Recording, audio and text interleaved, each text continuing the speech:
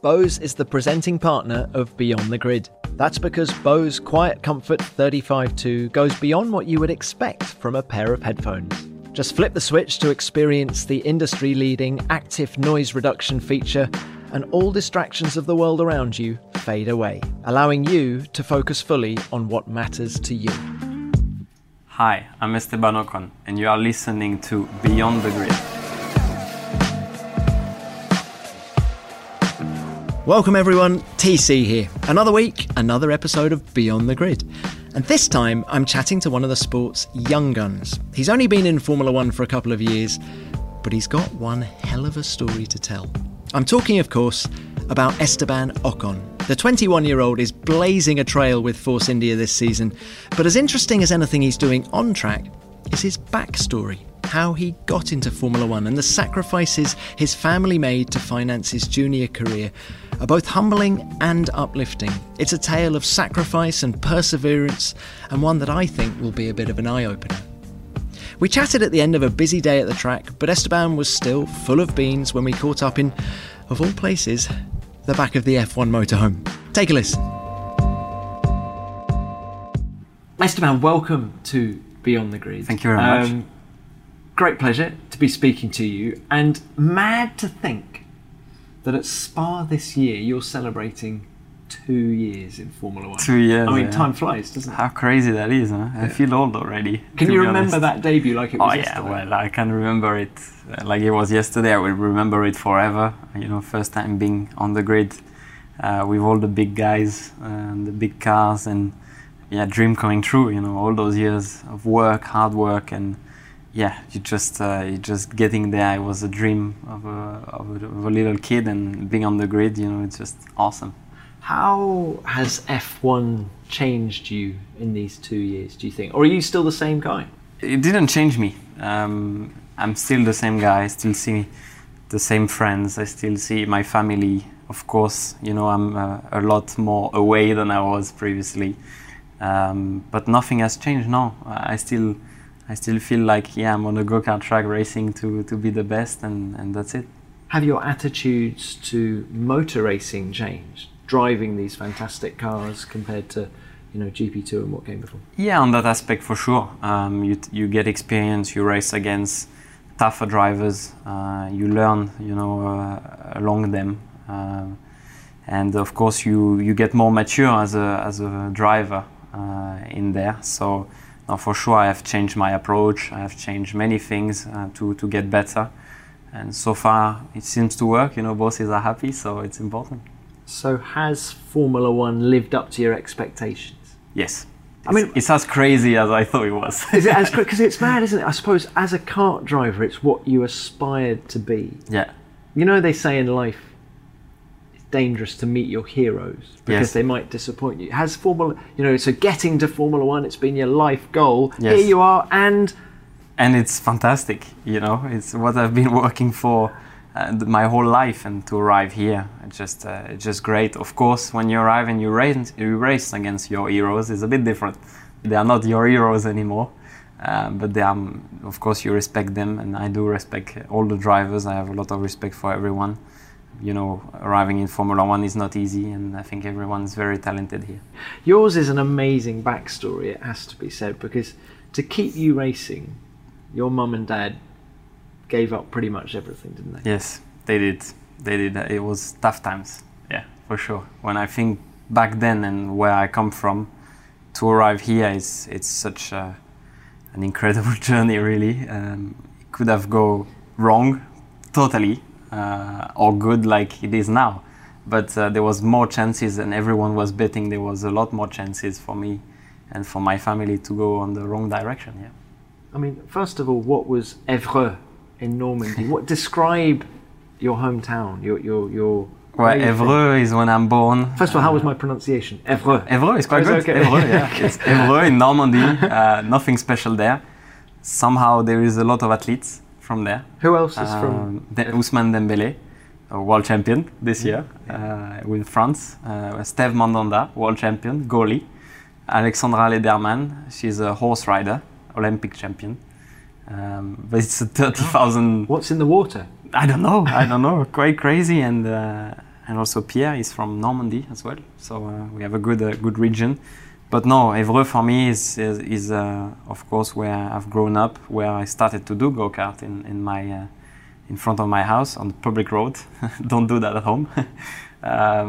It's where I smell fuel for the first time, and it's where I got my passion for racing. What triggered the passion? Was it your dad? Was it going to watch a motorsport event? Or? Yeah, it came from my dad. My dad is a mechanic. That's his base job, road car mechanic. So I was not a F1 or racing fan, but I'm more fan of cars, really. I'm still fan of cars, and I think, you know, for a car fan to be racing in the best cars in the world, it's just a fantastic and funny story, to be honest.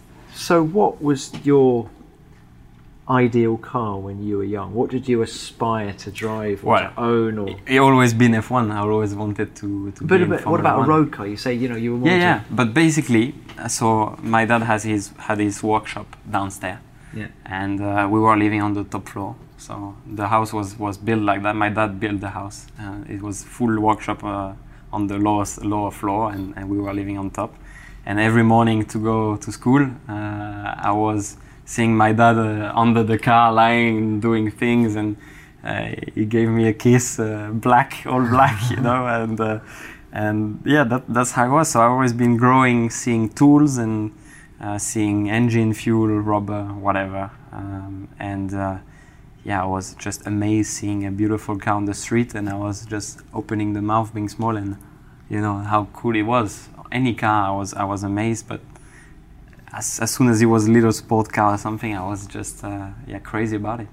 And did you dismantle cars with your dad? Did he teach you about the mechanics of cars from a young age? My dad always was saying, I want a better life for you than I had for me, because he was alone, you know, doing all that work, and my mom was doing paperwork of the car, but my dad has worked so much in his life. It's really hard to describe the hours he was doing when I was going to sleep. Sometimes he wasn't working all night, and I still saw him in the morning on the same thing, you know, still working on the car, and he didn't go to sleep in the night. So he always used to say, yeah, I want a better life for you than I had for me. That's what my family did for me. So he still teaches me the basics, and I had to in karting, obviously, so I could be a mechanic too. And later in my career, I almost get back to mechanic with him, because it didn't go the way we wanted. But in the end, it went right. Describe some of the sacrifice that your parents gave up. Well, they gave everything they could. There was nothing left. What? I mean, obviously financial. I mean, so what happened? Did the house and the garage you've just described? Yeah, we're not living there anymore. So that's sold? Yes, that's sold for racing, obviously. To finance your racing career. Yeah. So what did you live in? In a caravan. Now I usually don't like to speak about that. Okay.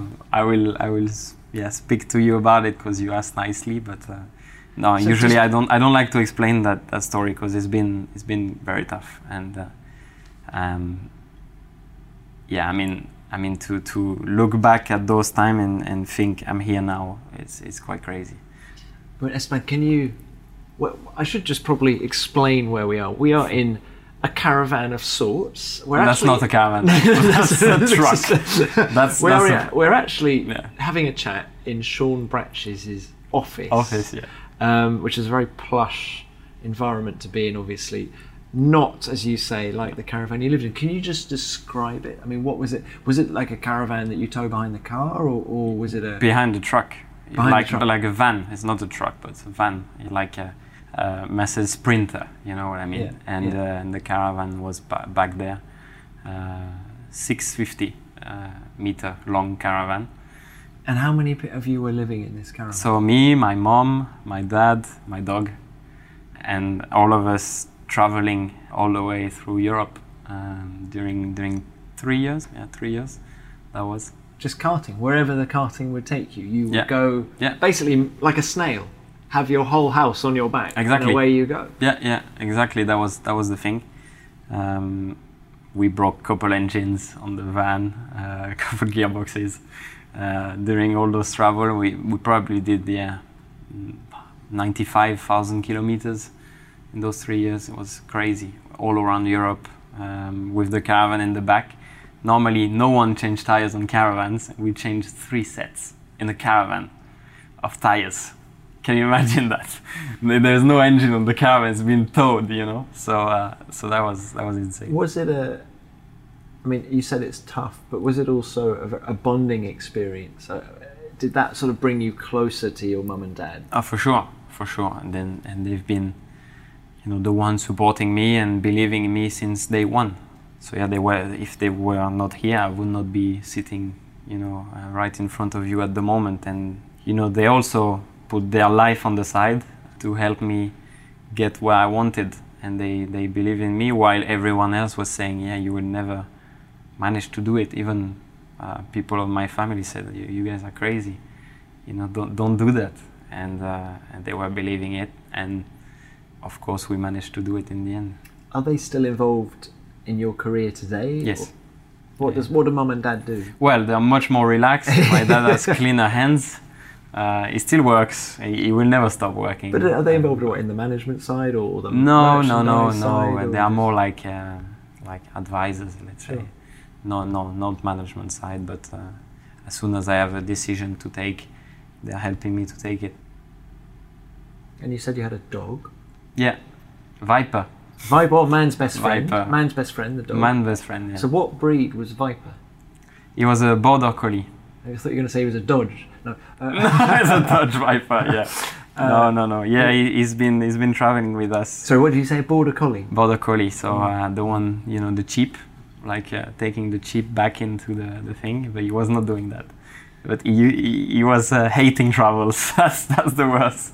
Because they're very intelligent dogs. Very intelligent, yeah. And the first day we took him back on, we take him back on the track. He vomited everywhere because he was sick of traveling. He got used to it quickly though. But no, if you can believe, it's 3 seats in front of the van. It's very small because it was an old van. It's not like the new version ones. So we were all with the bags and everything because the back was full of karting tools, whatever it was needed. And the dog on the floor, going through Italy, going through Spain, going through everywhere, sometimes more than 2,000 kilometers. So yeah, quite crazy if you think about it. One word springs to mind during all of this: school. Yeah, school. Did it happen? I mean, yeah. When did you have time for school? It did. My mom was very much pushing for it. My dad less. But were you like homeschooled? Yeah, I did homeschooling. So mum was teacher? Mom was kind of teacher, yeah. And when we were coming back to France, I had special like teachers that were, you know, helping me on stuff. Of course, I didn't go very far because it started to get complicated very early. Then I went to live in Italy. Then I went to live in close to the team I was racing for in Formula Renault. So yeah, I stopped pretty early, but I had enough knowledge with languages and stuff to... How many languages can you speak? 4. Yeah. So you can speak 4 languages fluently. That's not bad for a guy who had a sort of unusual schooling. Like, I've got to exactly. say, you know, yeah. says the English guy opposite you who can't speak another language, but pretended to go to school. Yeah. But it's an amazing thing. No, I mean, it was important to get enough. There was a choice to make, you know. It was, I go to school and I do 50% school, 50% racing, or I give it all at racing and we try, and if it doesn't work, well, we've tried. Or we do all in school, but that was not possible. That was not an option. Do you reflect on those times and think you missed out on a normal childhood in any way? I didn't have, the football teams, the camaraderie with your friends. I didn't have any how do you say, infants? Is that how you say, like childhood? Childhood, yeah. Yeah, I didn't have any childhood. I was very mature very early because I was working with older people. Very, very soon my mechanic was my dad, but then we had the second mechanic once Gravity Academy started to bring a bit of money with me. So I was only with older people, and I had to, because we had a lot of weight on my shoulders, with a lot of pressure for me to succeed. There was no other choice than succeed. So I had to realize what was going on, and yeah, that's the story. So to take us back to that moment at Spa when you made your debut, was there knowing a little bit more about the backstory, if you like, the sense of relief, satisfaction, it must have been emotional as much as anything to actually goal number one, getting to Formula One. Yeah. Well, there's two things. First, is as soon as I got professional, that was beginning of 2016, I got into DTM, and I got my first salary. So first of all, that was quite an achievement for us. What did you spend your first paycheck on? Or did you put it in the bank and save it for a rainy day? I was paying nothing. Save it for a rainy day. Save it, and as soon as I earned a bit more, I gave money to my parents to help build another house for them.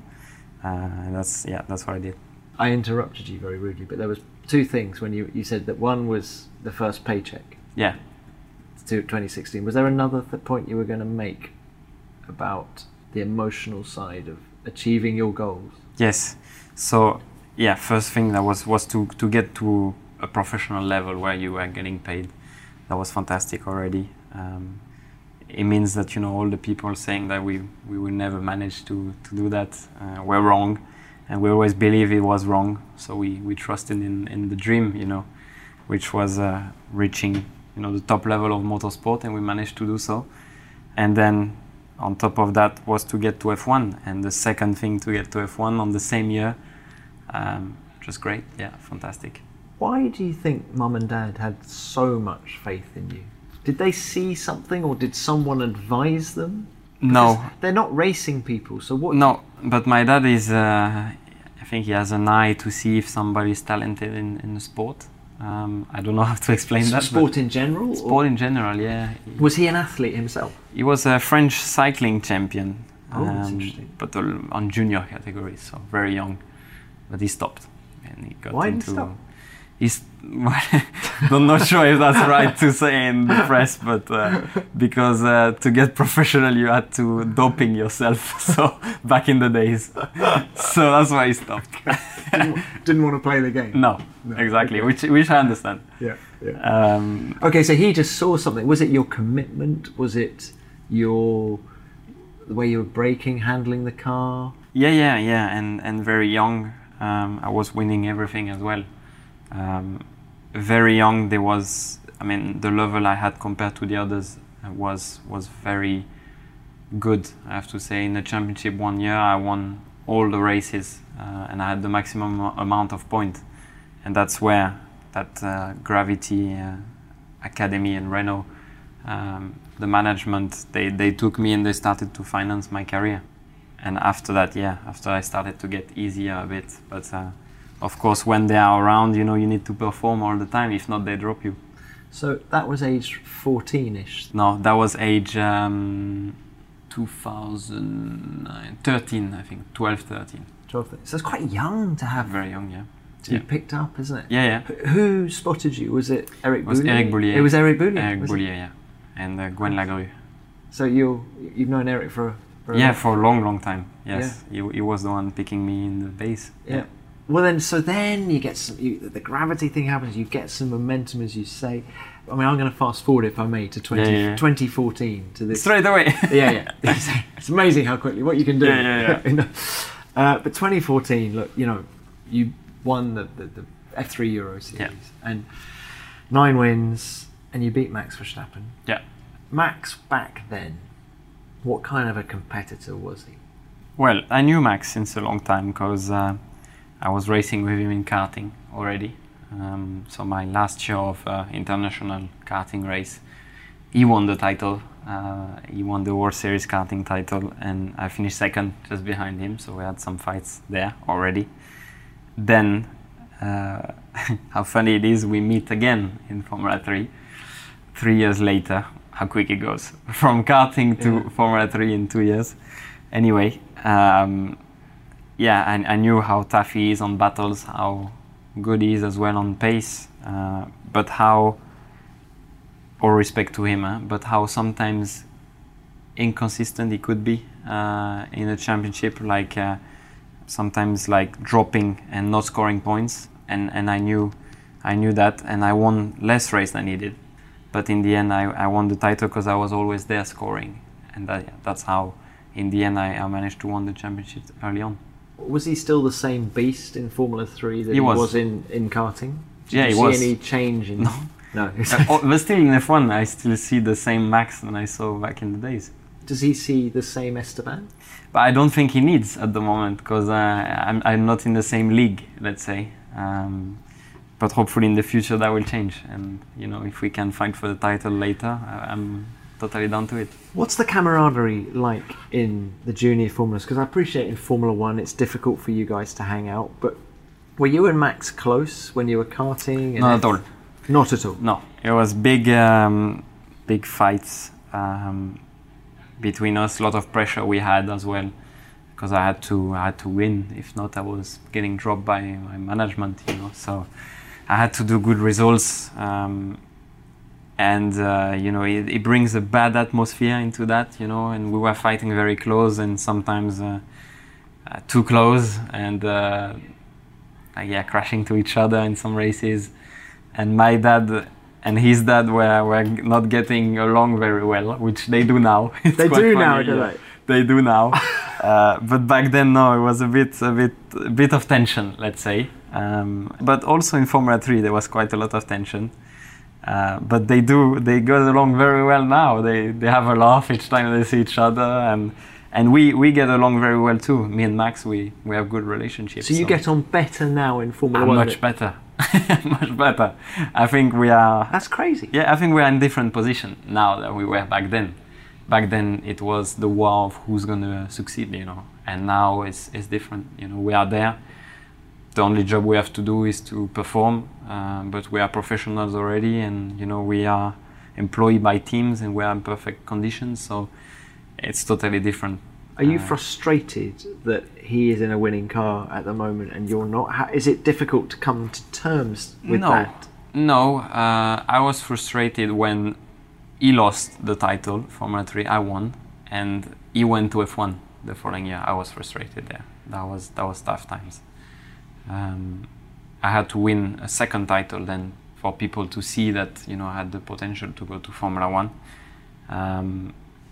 But nowadays, no. I mean, I'm in F1. I know if I perform well, I will be in winning car in the future. So it's all down to me. And I'm still young, so I have time. And the pressure side of Formula 1, do you feel the pressure you had on you when you were karting, age 12, 13, has helped you deal with the pressure you have now? Or in a funny kind of way, do you have less pressure because you... I don't have pressure anymore. What? I feel awesome now. Yeah, that's the thing.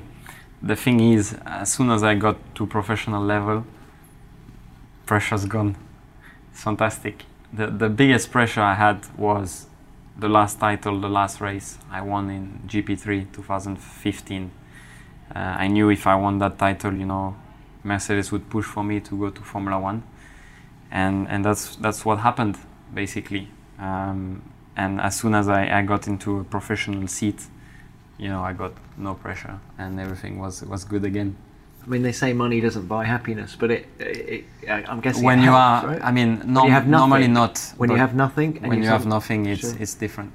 Money doesn't buy happiness. I agree, but you need a certain comfort to be able to live properly that we didn't. So, yeah. So, and the mum and dad now still living in Évreux? Yeah, they still do. But they've built the house. Yeah, my dad is, but he's doing it himself. He's still doing it himself. Crazy. He's a very talented man. He's crazy, but he's probably one of the best worker. He's the best worker on everything he can. His hands is magic, and he's one of the best mechanic I know. I don't say that because it's my dad, but to be honest, you could put him on the Formula 1 car and he would not be lost. Can we talk a little bit about Mercedes? So you say that winning that GP3 title, away you go, Toto Wolff. Yeah. When did he first come on your radar? So first time I saw him, as funny as it is, was here, next door, Here, Hockenheim. I should just say Hockenheim. Hockenheim, 2014, so 4 years ago, right here.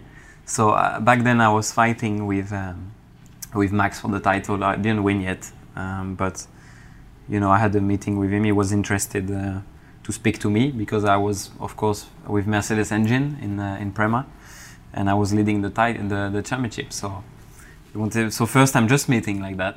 Can you remember what was said, or were you just what we call chewing the cud? Were you just? Yeah, well, he wanted to speak to me. He was quite impressed with what I was doing, and we had a good chat. And I was quite, it's not a word. Wow, Mercedes. Wow, I saw the car, F1 car, for the first time from really close.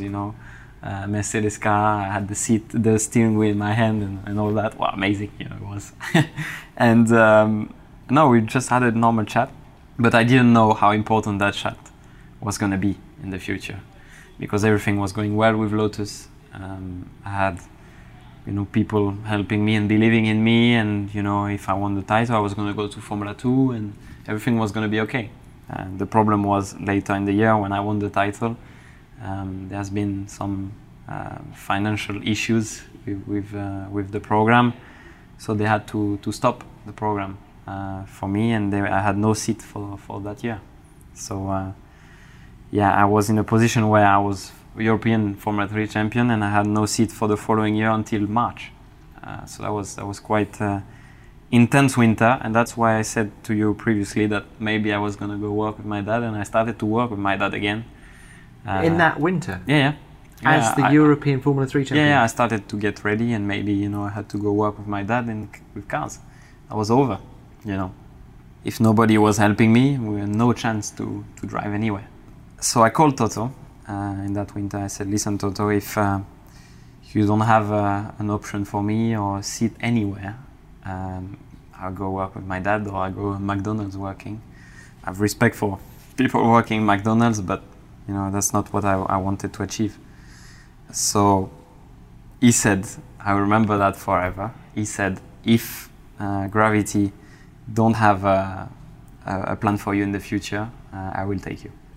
How crazy that is. So I said, okay, thank you, Toto. And 1 week, 2 weeks, still nothing.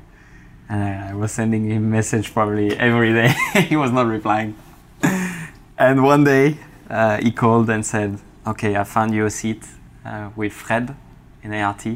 So Fred and Toto have been key people in my career, really. And I had a seat in ART in GP3 and won the title. So Toto was acting as your manager? Well, kind of, yes.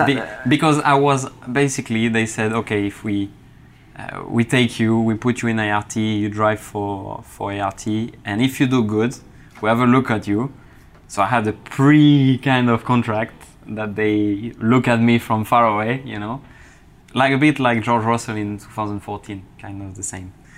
And they took the option just before the race, before I won the title. So when I did the pole, they said, okay, we saw enough, we take you.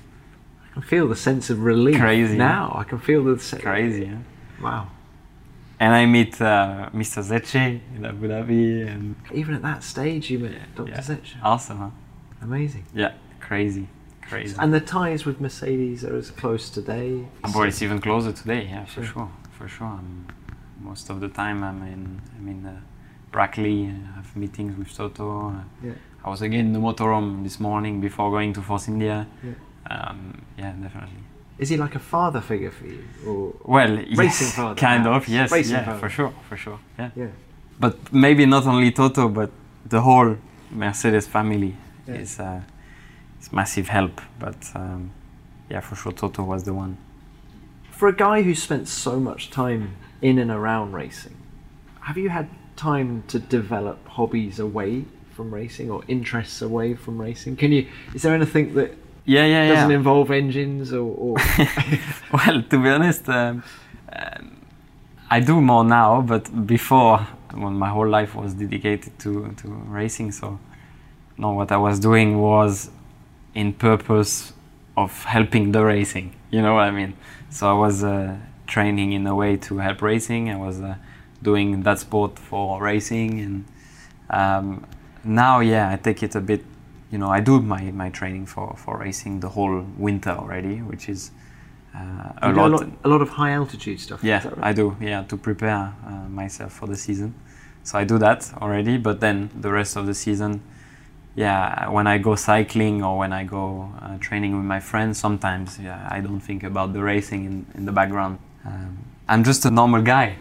Other than I'm a driver, I just enjoy having a good dinner with friends, going to the cinema, going bowling or whatever. I'm just a normal. Are you good at bowling? Yeah, 182. Not too bad, huh? 182. Yeah, that's amazing. I'm still very competitive in anything. I'll bet you are. You. Damn it. Yeah, but note to self: don't go bowling with us. No. I think I'm gonna. I go with my trainer, with Dan, my physio. I go all the time. So that's the kind of stuff you do just for purely Esteban Ocon, not for racing. Yeah, exactly. Now, look, one other thing I wanted to talk to you about was your height. Oh yeah. You're 186. You're 186. That's tallest on the grid. Yeah. You are the tallest on the grid. And longer legs as well. It's all leg, is it? So you're what we call lanky. Yeah. I think Alex Vert's telling me he actually looked into ways to try and sort of. No, that's a myth. What can you do to stop growing? No. You can't do that. But there was times where we got scared, and if I got taller than that, it's over. Well, you're only 21. Have you stopped growing? Yeah, I stopped. I've stopped growing, luckily. But my first year in single seater, I remember I had Danny Kvyat as a teammate, and there was in the truck of the race team, there was a piece of metal ahead of the engineering room basically, and they say, if you have to go down to it, then you won't be able to race your whole career. You will be too tall. So each time I was going in the truck, I was watching it. I was like, getting closer. Like, oh my god, getting closer. He's a tall guy, actually. But he's smaller than me. Is he? By quite a lot, yeah. But are you comfortable? In the Force India, I'm really good. I've been struggling to get into some cars. Where is it? What, the knees hitting the top of the monocoque? Yes, it is, and I have to go quite high. You have to sit quite high just to get your legs... on the limit of the legality, really, because I need to stretch my legs, basically. If not, I'm into the chassis. In the Force India or not? No, in the Force India, I'm fitting perfectly. I know that you and Checo are... There's quite a discrepancy there. The car is made for me there, and there's no issue, zero. But when I jump into the Merc for the first time, I was struggling quite a lot. We made a lot of work since then, so I fit better into the Mercedes. Because of course, Lewis and Valtteri and Nico, they were quite small, so yeah. So it's not good. It's not an advantage to be tall in F1. Well, it's probably. But it's okay. It's probably the best time to be tall. Yeah. I think 10, 15 years ago, it would have been much harder. Yeah, exactly. But I have a chance is that I'm very light. I'm 4% of fat, so That's kind of marathon runner. Yeah. It is, but that's a chance, because if I was normal, let's say, I would be 80 something kilos. So. Are there any negatives with having that little body fat in terms of do you get colds and stuff? Yeah, I get sick quite easily, but I sleep 12 or 14 hours a night also. Not the night before a race? Well, 12 before a race, yeah. You sleep 12 hours? You're not nervous? You don't sort of wake up early in the morning? Or? No. 12 hours? Yeah. And if I had a biscuit, I'm so sorry, I'm very rude, but if I had a biscuit, would you eat it? Yeah. Oh, you would eat a biscuit? Yeah, for sure. I eat 6 times a day. So you eat little amounts? Not little amounts. Well, how are you only got 4%? Well, if I had the answer, I would tell you. But in the morning, I eat like omelets, 6-7 eggs. With mushroom stuff and 6 or 7. I'm just repeating 6, in 7 case anyone eggs, for breakfast. Yeah. And then for lunch? Then for lunch, normally one chicken breast is good portion already. I have 2.5 with full side of like mashed potato and stuff, plus dessert. Plus a dessert? Yeah. Every 2 hours, 2-3 hours. I'm absolutely gobsmacked by that. quite crazy. And I lost, if you think about it, I lost 4.5 kilos since the beginning of the year. Why? Because I'm training less and traveling. I don't eat. Sometimes there's days where I cannot eat 6 times a day. Yeah, and So in the training period, that's what I do. I eat every 2 hours, 2-3 hours, but I cannot do that all the time in the season. So I lost 4.5 kilos. And where's that muscle gone? Is it from your neck? No, the neck stays the same. I think it's legs mainly. This is fascinating. So look, but moving on, because I really appreciate your time. One thing we haven't discussed is we touched on the number of languages you can speak. Yeah. Obviously one of them is Spanish, because maybe not very many people know that you are half Spanish. Dad, paternal side, is that Yes, right? So, exactly. so is Dad Spanish? No, my dad is born in France. He was born in France. But my grandparents are born in Spain. In which bit? of- Malaga. In Malaga. So Yeah. you still have relations in Malaga? Well, more in Barcelona actually, because my family moved to Barcelona somehow. I don't know how many years ago, but I have all my cousins and everything in Barcelona, in Mollet del Vallès, Okay. close So- to the circuit. So you have 2 home Grand Prix, is that? Kind Oh, of, yeah, kind of? yeah, exactly. One in Spain, Well, one in one, to be honest, Barcelona is more my home Grand Prix in a way because my family is there. Actually there. They are there, yeah. Don't In tell Paul me. Ricard, they are 1,000 kilometers Sure. away. But And they're all trying to get tickets off you. Exactly. Yeah. It's difficult. Yes. Yeah, I know what you mean. And idols when you were young? Michael. Michael Schumacher. Yeah. You had his helmet when you were karting. Yeah, I still have his design. All his design is inspired by him. All the side, if you look, it's all inspired by him. When or if I go away from Force India, I will turn back to his red. His colour red. Yeah, like I started in Mano.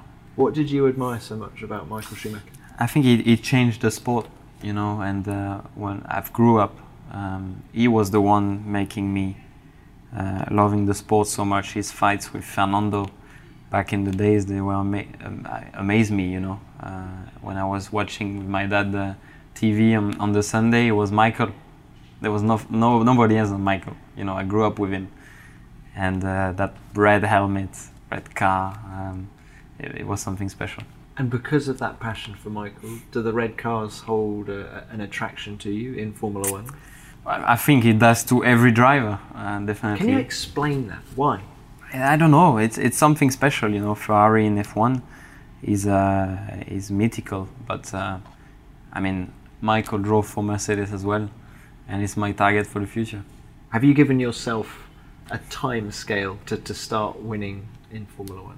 Have you said to yourself, I want to be winning it next year after? Is there or being an impatient racing driver, it's this race? Or? Well, let's say 2.5 years. That'd be good. Within the next 2.5 years? Yeah. End of 2020? That'd be good. By then? Okay. Yeah. It must be so. I can't remember when I was 21, and I'm not that old, to be honest with you, but to grow up in the world of motorsport like you have, can you think of a better life? No. I think if I didn't do race cars around the world or race karting or whatever, I would probably have been maybe a motocross rider or something. That's what I would have liked to do if that was not the case. My dad would have never let me do that, but yeah, that would have been the second world I would have liked to go. Engine. Still engine. It's still doesn't engine. matter. Fuel, tires. Yeah. There's something in there. When I was a kid, I used to tell my dad, "Can I drink unleaded fuel?" I used to love it so much. I still love the smell. It's amazing. Unleaded. Yeah, like senza piombo, no? Sans plomb. Oh my god. I know what sans plomb means. Yeah. Oh my goodness. It smells so good. Dad, can I fill up the car? No. I'll go. Yeah, exactly. Wow, that's incredible. So, do you know what? Back in the sort of 90s, they had when they were really developing the fuels in Formula One, the guys in the garage used to have to wear gas masks when they were Yeah, but that's different. The one in the fuel station, I'm saying. The one in here doesn't smell as good. That one is the one hurts. Okay. Yes. So it's just filling up the cars, yeah. But the karting, you were filling it up with the fuel station, So. Can I drink the unleaded fuel? Yeah. Gosh. Not diesel. I'm pleased you didn't. No, exactly. But I was like, so good. Well, Esteban, thank you. Pleasure. It's been great sort of learning about you and where you come from and get those victories, eh? Yeah. I will keep pushing. Go and give it to Max Verstappen. No, exactly. Reignite those old battles. No, my first goal, my first dream was to get to Formula 1. Yeah. My second is to be world champion. I still have to fill that one up. So that was Esteban Ocon. What's my take-home message for the boy from Normandy? Keep unleaded fuel away from him. But what a great guy. So unassuming and amusing. A big thanks both to Esteban and Force India. Next week, we will of course be chatting to another big name from the world of F1, so please subscribe to ensure you don't miss out. And in the meantime, please rate and review us. We're on Apple Podcasts, Spotify, and your favourite podcast app. And if you have something you want to tell us, then drop us a line using the hashtag F1BeyondTheGrid.